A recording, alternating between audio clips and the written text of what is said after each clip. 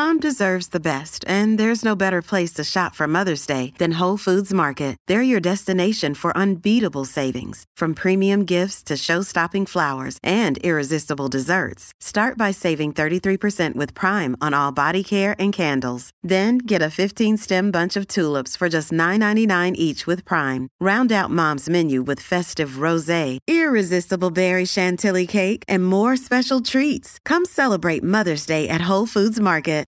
This episode is brought to you by Sax.com. At Sax.com, it's easy to find your new vibe. Dive into the Western trend with gold cowboy boots from Stott, or go full 90s throwback with platforms from Prada. You can shop for everything on your agenda, whether it's a breezy Zimmermann dress for a garden party or a bright Chloe blazer for brunch. Find inspiration for your new vibe every day at Sax.com. Why take one vacation with the family when you could take all of them? With Royal Caribbean, you don't just go to the beach. You visit a private island and race down the tallest water slide in North America. You don't just go for a road trip. You ATV and zip line through the jungle. You don't just go somewhere new. You rappel down waterfalls and discover ancient temples. Because this isn't just any vacation. This is all the vacations. Come seek the Royal Caribbean. Ships Registry, Bahamas. Welcome to the New Books Network.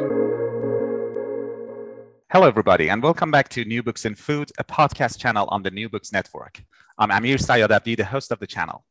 Today, I have the pleasure to talk to Rosa Abreu-Brankel about her new book, Vanilla, A Global History, which was published in 2020 by Reaction Books. Rosa is an assistant professor at New York City College of Technology, Hospitality Department. Rosa, thanks for accepting my invitation. Welcome to the show. Well, thank you so much for inviting me to your podcast. Okay, to start off, Rosa, I'd like to ask you to give us a bit of background about yourself and also about your research. Well, I basically started off in hospitality management. I worked in hotels for many years in the arena of food and beverage. And then I transitioned into teaching hospitality management. I always have had an interest in food. And this is what led me to start thinking about my scholarship and what I wanted to do. And that led me to Vanilla. The book is published as part of Reaction Books' Edible series. And for those listeners who don't know about Edible series, it's a series that focuses on the global history and culture of one type of food or beverage in each of its book. And your book, Rosa, is on vanilla. Why vanilla? Well, it's funny how that intertwined with my childhood. Like I mentioned, I was looking for a topic for my scholarship, and I was reading, I picked up a Wall Street Journal, which is one of our papers here in the States. And I read that there was a shortage of vanilla coming from Madagascar due to global warming. So that just basically just came to me as you know this topic, and immediately transported me to vanilla in my childhood. I come from the Dominican Republic, and our vanilla, it is extremely potent. You put a little bit and you smell it. And I remember as a child, my mother cooking all these wonderful desserts with vanilla. And that became the topic that I wanted to write about. Okay, it's really interesting how our childhood, adventures and memories take us through a whole career. Could you give us a light version, sort of the historical background of vanilla as you discuss in your book? I mean, where does it come from? How long has it been in existence, and how long has it been used as an ingredient? And also, has it been used differently in different cultures throughout history? Well, just to start off with the historical perspective of vanilla, vanilla has been in existence for more than 70 million years. And the vine in its natural state has grown from North America, we're talking about Mexico, to all the way to South America in the northern part of Brazil.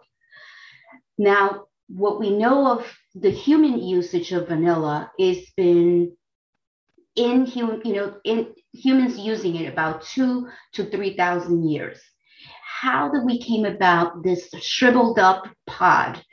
It is thought that the indigenous people saw the vanilla pod shriveled up on the forest floor, and they picked it up and they started using it, and they used it as a remedy.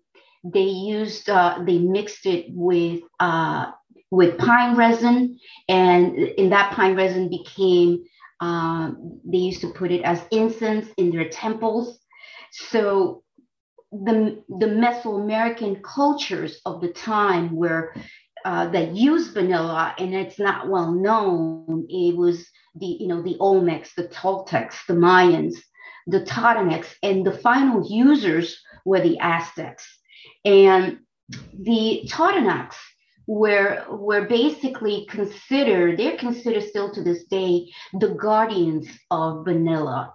How this came about was because they have certain stories connected to the vine. And one of them is, one of these stories is Sagna, who was the daughter of the goddess of fertility. And she fell in love with a mortal man. She knew she couldn't be human, so she decided to convert herself into a vanilla vine. So for the Totonacs, this was a sign of devotion and love, and they decided to adapt the actual vine itself through these stories, right? This one of them, but there's a lot more that have become part of the folklore. In coming Columbus, and obviously with Columbus right behind him comes the conquistadors, and the conquistadors obviously came with the church and priest into that part of the world. And Hernan Cortez is basically the person that comes in and says, well, we're going to make this. He didn't have a lot of men, but however, he made an impression on the indigenous population who hated the Mayans. Excuse me, you can edit that. They actually hated the Aztecs. Why? Because the Aztecs were cruel to their human subjects. They did human sacrifices. So when these other indigenous groups saw the Spaniards or the conquistadors coming along towards Mexico City, they join in and they helped obviously conquer Mexico. Now, when the conquistadors came to Mexico City and Montezuma and his people saw them, they thought they were gods. They never seen weapons. They never seen a horse. So they treated them with banquets and all types of delicacy that they ate at those times. So one of the things that one of the soldiers from Hernan Cortez's crew was Bernard Diaz de Castillo. And he noticed that Montezuma was drinking this brew. He was drinking all these cups of this particular brew, and he was curious. So they tried it, and the Aztecs call it Xochitl, which is what we know today as chocolate. And the brew was thick, was bitter.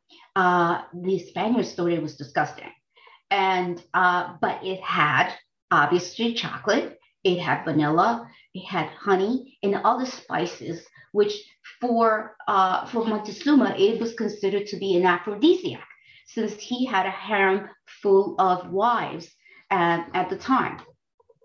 Now, the secret to vanilla and how it was produced was never really divulged by the Totonacs. They actually gathered the actual pods in the wild. but never told anyone about where they were producing or what to do with them. So until there was a friar that came from Spain. His name was Fernandino de Sahagun, and he started living with the indigenous people and watching to see what they were doing.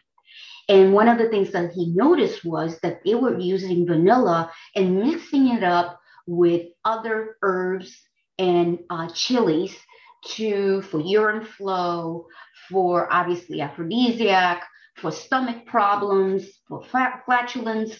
So he recorded all of this. Now, all of this information was published 250 years later after his death, and it became the Florentine Codex.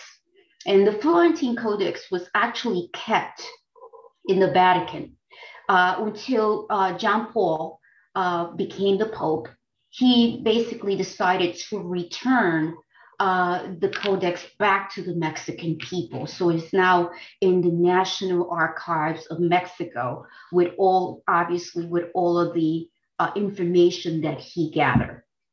So what is really vanilla? Vanilla belongs to the largest family of flowering plants in the world. The bean belongs to angiosperms that belongs to the plantain kingdom. And the plantain kingdom has obviously the peas, the soybeans, lentils, cassia, alfalfa. Those are the ones that come from this particular kingdom. And this is where vanilla comes from. We have 110 varieties of vanilla and 25,000 hybrids that have been identified. Now, the main vanilla variety, it is called Panifolia. And Panifolia is considered to be the mother of commercial vanillas, and is actually cultivated in Mexico and Madagascar. You have also Pampona, and Pampona is actually used for perfumes. You have Tahentensis, which is a cross between Panifolia and Adorata, which was this particular variety was brought to the French Polynesia, and now that's why it's called this particular name. Now, you also have other varieties, Indora, Mexicana, Hardy, and Bicolor, and obviously many more. Vanilla itself, how it's produced? It's actually produced if it's in the wild, obviously it's a climber. And it climbs many trees up to, the canopy. And the natural pollinators of the actual flower is Melipona, hummingbirds, but mainly it will be the Usagline bee, which is a real tiny bee that actually gets inside the flower. And what happens with it, so the flower has both sexes. So once the bee goes inside, the sticky pollen gets into the body, and as they're exiting the flower, it actually pollinates it. And this is how, the bean is produced. Now, many horticulturists were intrigued. Also, the English and the French wanted to break the monopoly, the 200-year monopoly that Mexico had with vanilla. And what they did was they looked into the empires and they said, well, we have countries that have the same climate. So there's two ways of producing the actual vine, cuttings or the tiny little seeds. Obviously, the cuttings will be more successful. And what they did was they took the cuttings to, the French took the cuttings to Bourbon Island, which is now called Reunion Island. And in Reunion Island and other, Madagascar, Reunion, other places, the vines did thrive. However, they did not produce any beans, or sometimes they didn't flower, or sometimes they did flower. So they were quite intrigued with this. And obviously, the beans, they were known in Europe, and they were really, really concerned about how we're gonna produce this. So Hugh Morgan, which is the apothecary to Queen Elizabeth at the time, he gave some beans to one of the horticulturists and scientists to kind of study. Elizabeth I, Queen Elizabeth I, loved sweets, and he basically started putting vanilla in all of her food. And because again, it had this idea that it was, it was an aphrodisiac. So that's in Europe. This is where vanilla is going. You had Louis the 14th. Louis the 14th. His obvious his lover, Marquis de Montespan, used to bathe in vanilla beans and flowers. Also, Marie Antoinette, she wanted to have a perfume made. It had a perfume made with vanilla and flowers as well. So obviously, vanilla is slowly growing in popularity. You had it in Paris, and it was exhibited. It flowered, but it died. And then you actually had a botanist who in Brussels who really studied the vine, and he basically came with the conclusion that the flower needed to be pollinated. 2 years later, after this discovery, which was not published, in the island of Reunion, in one of the plantations, Mr. Beaumont, who was a botanist himself, he had a 12-year-old slave boy. His name was Albius, and he used to make rounds around the plantation. And one day, he had an actual 22-year-old vine of vanilla, and which flowered but never produced any fruit. One day that he was walking around, all of a sudden he sees fruit. And he was amazed. I was like, how does this happen? And he asked Albius, did you do something to it? Albius was like, well, this is what I did. I took a bamboo stick and I inserted into the flower. And this is, I guess, what happened. So they couldn't believe it. They couldn't believe it. All these plantation owners, they were botanists, they were scientists. They couldn't figure out how this fruit was going to come out. And a slave boy who was 12 years old figured it out. So he did it again. He showed everybody, and it produced the beans. So obviously he was freed after this. He died in poverty, but he basically left a legacy of millions and millions of dollars. Now, vanilla, mass produced, is still done to this day. Vanilla is actually pollinated by hand, by women, by children, by men. This is how it's done, the actual bees. So fast forward, America. So Thomas Jefferson, who became the diplomat representing the United States in Europe, went to Paris. And when he went to Paris, he bought his slave called James Hemans. And James Hemans was his cook. And so an actual fact, which is an interesting fact, is that James Hemans becomes the first American to be actually taught how to cook in the French culinary arts. So he's a slave, and he's actually the first American to be taught on how to cook French food. So Jefferson comes back to the United States, but he continues to ask Paris, his contact in Paris, to bring him back the vanilla beans because he couldn't get it in the States.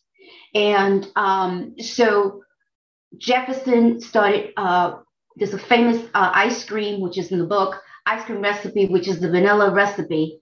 And to me, it was like, okay, Jefferson, it's Jefferson ice cream, but I believe James Hemings was really the one behind this recipe because actually he was the chef. So, so a little interesting fact in there about it. So again, another great one of the first ladies, Dolly Madison, she did a lot of state dinners at the White House, and she served ice cream. Again, giving a more popularity to the flavor itself. So in 1847, Joseph Burnett, who was an American scientist or chemist, he made the first extract. So he was the one that developed the extra vanilla extract that is being able to obviously sold and go into households. In 1818, the vanillin, which is actually the dominant flavor, the flavor and the smell that vanilla has, is called vanillin. And the vanillin is, they're tiny little crystals that are outside and inside of the pod that you cannot really see. So Nicholas Gobley was the one that was able to isolate this particular flavor of vanillin. In 1874, there were some German scientists that developed the synthetic flavor of vanilla out of pine bark. So here slowly, obviously now the chemists and scientists are beginning to get away from the real stuff and they go into the synthetic portion of vanilla. Now, a pharmacist called Pemberton, he was wounded in the Civil War. And Pemberton was addicted to morphine because of the pains that he was having. So Pemberton decided to concoct something together, which was it's called the French syrup. And this French cola syrup had coca leaves, it had vanilla, and it had other oils and other items to make it this cola that he called cola. So this particular syrup, he brought it to a friend pharmacist of his. Now, back in those days, to get syrup, obviously it was the pharmacy, and then soda water was discovered. So in the pharmacies back in those days, it was syrup and soda water that became, the soda that we know today.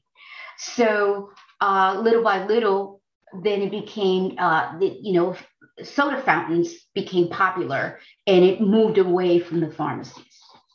Now, World War II came along and shipping around the world was disrupted, right? You couldn't get vanilla because it was dangerous, ships to be coming in and out of the Indian Ocean or across the world. So it was very dangerous. Now, in World War II, one of the interesting things that the Navy did for their soldiers to bring them morale was they created a floating ice cream ships that were floating from one area to another with vanilla ice cream. At one point they had about 2,000 gallons of ice cream that they were distributing to the Navy in order to bring morale. Now, also with the war. This episode is brought to you by Saks.com.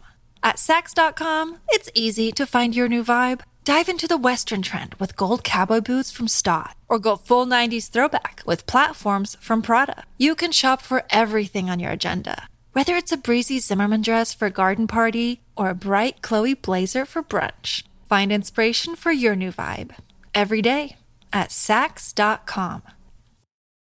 Why take one vacation with the family when you could take all of them? With Royal Caribbean, you don't just go to the beach. You visit a private island and race down the tallest water slide in North America. You don't just go for a road trip. You ATV and zip line through the jungle. You don't just go somewhere new. You rappel down waterfalls and discover ancient temples. Because this isn't just any vacation. This is all the vacations. Come seek the Royal Caribbean. Ships Registry, Bahamas. Dear Colgate, I love that you love that I love being at home. You even let me whiten my teeth from home. Because you know how I feel about getting up from my cloud couch. The Colgate Optic White LED Kit gives professional-level results in just 10 minutes a day for 10 days when used as directed. And that's why, Colgate, I want you to meet my parents. Because ever since meeting you, I've been living life to the brightest. Colgate Optic White. Find it at all major retailers. A popular item that is made. It's the Hostess company. They what we call Twinkies, and Twinkies now is made out of vanilla, but back in those days, it was made of bananas. And since there was going to be this disruption of supply of vanilla, bananas. Twinkies decided to replace it with the the executives at the time considered to be a bland flavor of vanilla. So they did that, and it became a hit. So Twinkies still to this day is made out of vanilla. So after the war, marketing firms saw the opportunity of this culture change that was happening. Men came back from the war, and women went back to be homemakers. And basically, the way the companies was able to market their products was giving recipes to homemakers of what to do at home, what to do, with puddings and cakes. And obviously, vanilla comes into play in these recipes. So, how we see vanilla today? It is considered Madagascar is considered one of the top countries to produce vanilla, as well as Indonesia, China, Mexico, and the largest importers of vanilla is the US, France, and Germany, and other countries. So one of the things within the book that I included while I was doing research was vanilla's pop culture. And vanilla pop culture came about was when I was really looking at the what is called vanilla pop. So I actually looked into this research of vanilla pop, and it came out to be that there is this underlying culture that we have adapted vanilla within the language that we never realized. So when we talk to someone of you're so vanilla, that means that you're so plain, you're boring, you're bland. When we're talking about you're chocolate and I'm vanilla, it's about, again, this whole idea of race. When we look at in terms of the music, right? The music itself. The music is non-threatening. Is basically a genre that is soft, right? The music of ABBA, Olivia Newton-John, and the Carpenters. So sweet, syrupy music that is considered to be vanilla pop. Now, vanilla is so ingrained, we don't realize that this particular flavoring was revered by gods. It's in our medicine, it's in soap, it's in beauty products, it is in perfumes, it is in laundry detergent, and we really have no appreciation for it. So when I look at vanilla, and the question comes along of the pop culture, in terms of movies, in terms of music, it also comes about with food, right? So food, it's part of that, and it's not only the sweet, desserts, right? We talk about savories as well, since vanilla itself has a chemical compound of about 200 to 500 different types. So in order to be part of the savory, you need to understand what are the chemical compounds of it is. So I got to give it to the French, who actually were the ones that popularized vanilla in desserts, right? The Spaniards brought it to the New World, but they actually put it in their chocolate, but the French really picked it up, and they're the ones who put it in all of the beautiful desserts that we enjoy today. Now, how does vanilla come into play in these different savory, sweet tastes or foods? Well, if we look at the Mexican vanilla, it's spicy, it's woodsy, so it goes well with chocolate. It goes well with chai tea. The vanilla that comes from Madagascar, which is, by the way, Madagascar in Mexico is panifolia. So that's basically the same vanilla variety. And so from Madagascar, it's more woodsy and more sweet. So you use it in cakes and ice cream and pastries, seafood, soups and sauces. The Tahitian one is more used for pastry creams, for pies, for smoothies, for puddings, for custards, salad dressings, sweet potatoes, and cocktails. So each variety has its own profile that you're able to use it in these different foods, and it's going to complement. I remember reading a review that someone said, "Oh, she has like weird food with vanilla." But if you think about it, if it's used in ice cream, it goes well with cream. It goes well with butter. It goes well with eggs. So it complements it. And I'm talking about the actual bean itself that you scrape off, and that is called a caviar, right? The caviar that you scrape off, and then you put it into the salad dressing. So you put it into scrambled eggs. This is why when I was looking and researching the flavor profile of the actual bean itself, I found it to be so interesting.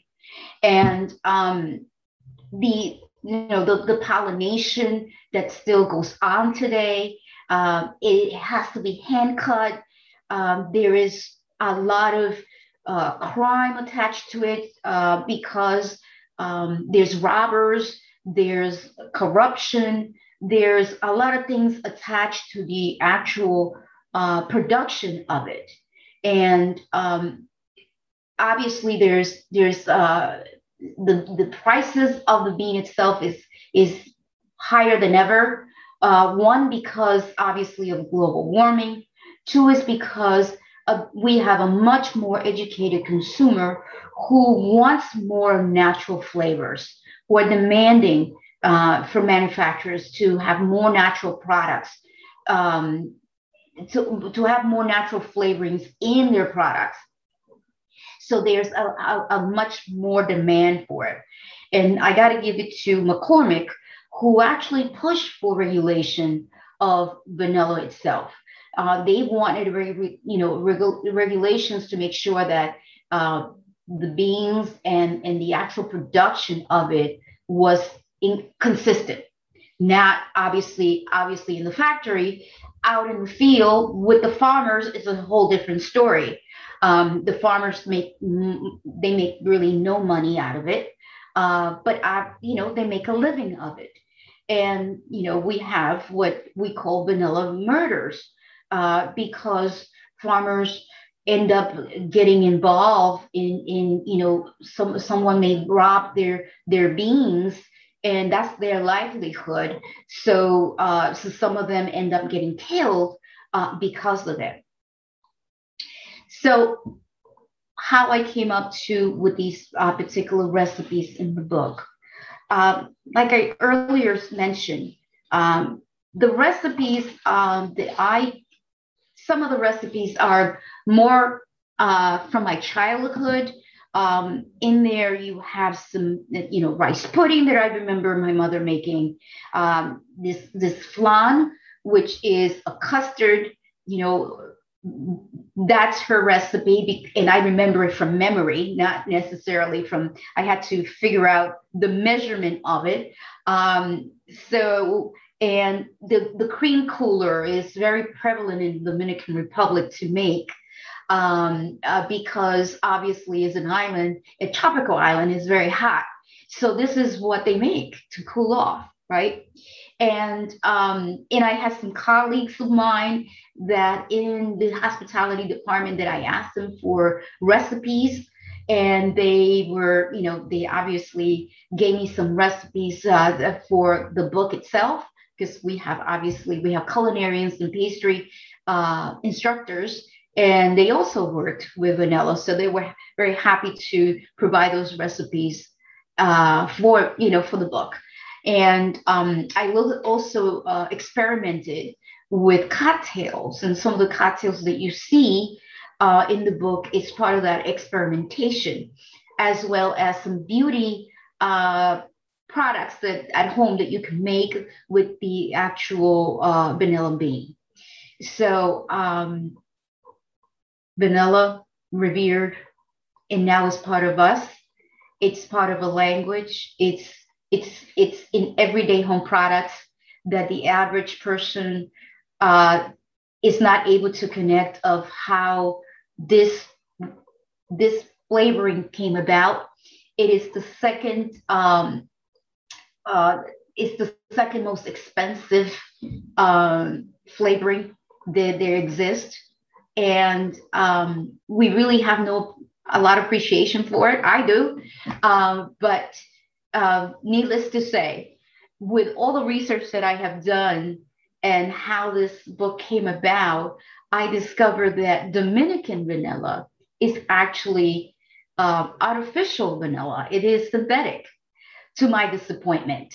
So what was an inspiration as a child, from my childhood, became obviously a book and a discovery that it was surprising to me. Most extensive and fascinating history, Rosa. You actually already answered many of the questions I was going to ask, so you made my job much easier. Thank you for that. And to wrap up the interview, I'd like to ask whether you are working on something right now, or are you thinking about, doing a research on a particular topic, perhaps on another, global history of another food item in the near future? Well, I actually have been toying with the idea of another topic. At the moment, I've been involved with a research group for Latin American restaurants and healthy eating. So this research has been it's now been a year, where we actually have interviewed Latin American restaurants here in New York City. And we're trying to improve the health of the Latino community. So we've been quite involved in that. And at the moment, I'm co-writing articles with those other researchers. I have thought of also topics of doing a presentation at the Oxford Food Symposium coming up in 2022. So some ideas running through my head while I'm co-writing 2 articles with this particular research group. I see. Thank you, Rosa. And any further comments? Anything you want to add? Any kind of readings you want to, recommend or anything? Well, obviously, the way the topic of how that I ended up with reaction books was, I was researching, I was doing a conference presentation on paella, and paella in comparing it to culture. And I came up upon the book Rice. And Rice gave me all of the historical point of, all the history that I needed for this conference presentation. And that's how I came upon this particular edible series. And I recommend the series itself because I believe it gives you it gives you the history, it gives you, where we are, and it also gives you a lot of interesting recipes. I totally agree with you. It's one of my favorite series too, Reza. Thank you so much, Reza, for being here and for talking to me about your amazing book. I enjoyed reading it very much, and I enjoyed it even more to discuss it with you. So thank you again. Thank you.